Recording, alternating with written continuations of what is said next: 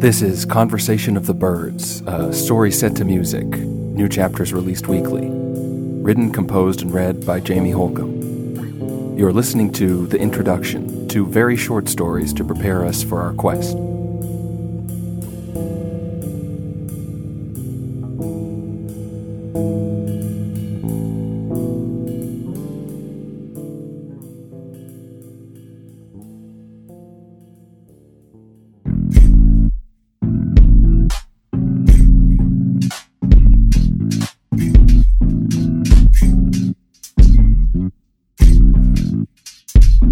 Once, the owl and the nightingale got into an argument.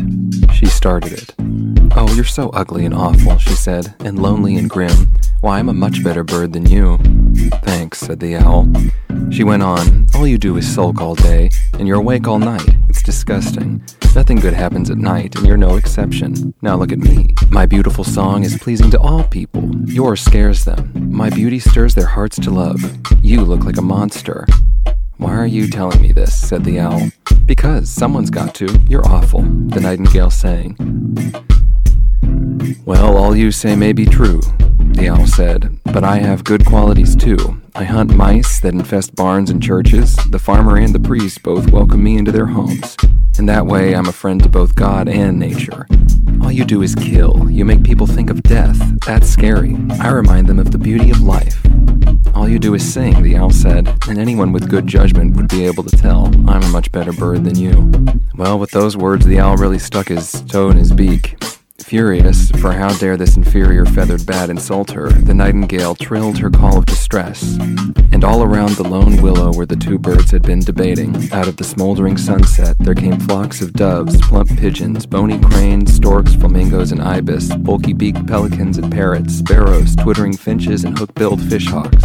One or two eagles hovered on the fringes, while above the crowd the vultures circled, waiting to see just how this fight would develop, and on the severed stumps and fallen logs that lay nearby, the crows sat in murderous expectation of the assembly of birds now gathered around the lone willow.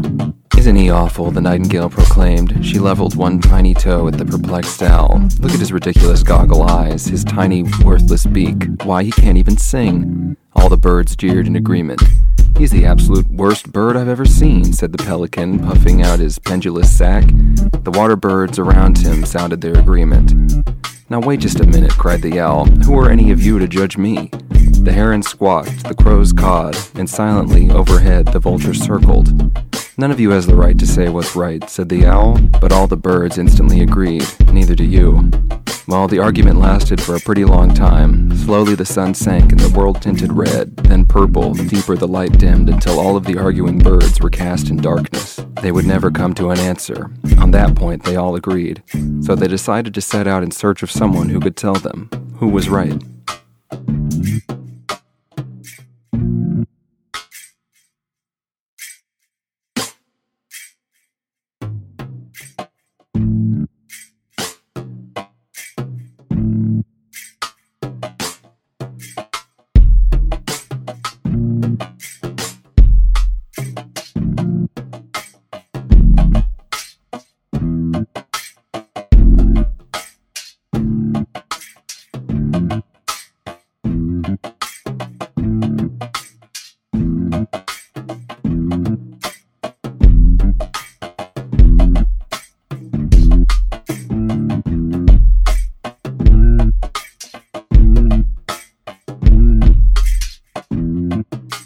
There's a story from another part of the world that I picked up in my travels. It concerns an idea called the act of truth. They say that any person who, throughout their life, stays true to themselves and never wavers from that course, if they are unshakably committed to their special nature, eventually that person will be capable of an act of truth. That is, they will be able to perform a miracle. The story goes like this. In a small kingdom long ago, a terrible storm was raging. There was so much rainfall that the river was threatening to burst its banks. All the people feared a flood would destroy their town and their fields. The king summoned all his men, and the townsfolk gathered together at the river to build a levee, but to no avail. The rain continued to fall, and the swelling, roaring river shattered their feeble constructions.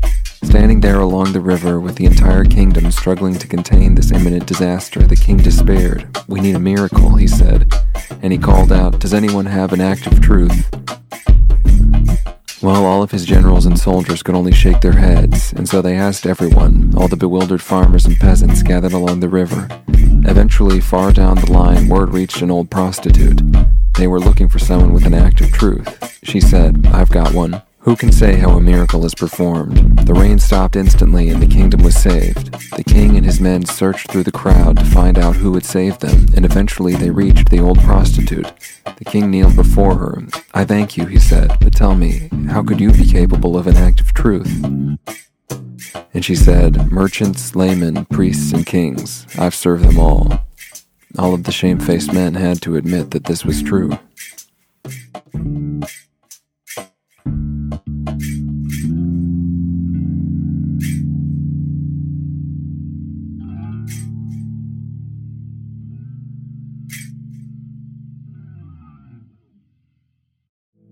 This has been Conversation of the Birds, a story set to music with new chapters released weekly. Written, composed, and read by Jamie Holcomb. Produced by Supermoon. Join us next week for our next installment. If you'd like to check out more from Supermoon, visit us on TikTok or at our website, gosupermoon.com. That's GOSUPERMOON.com. The quest begins next week.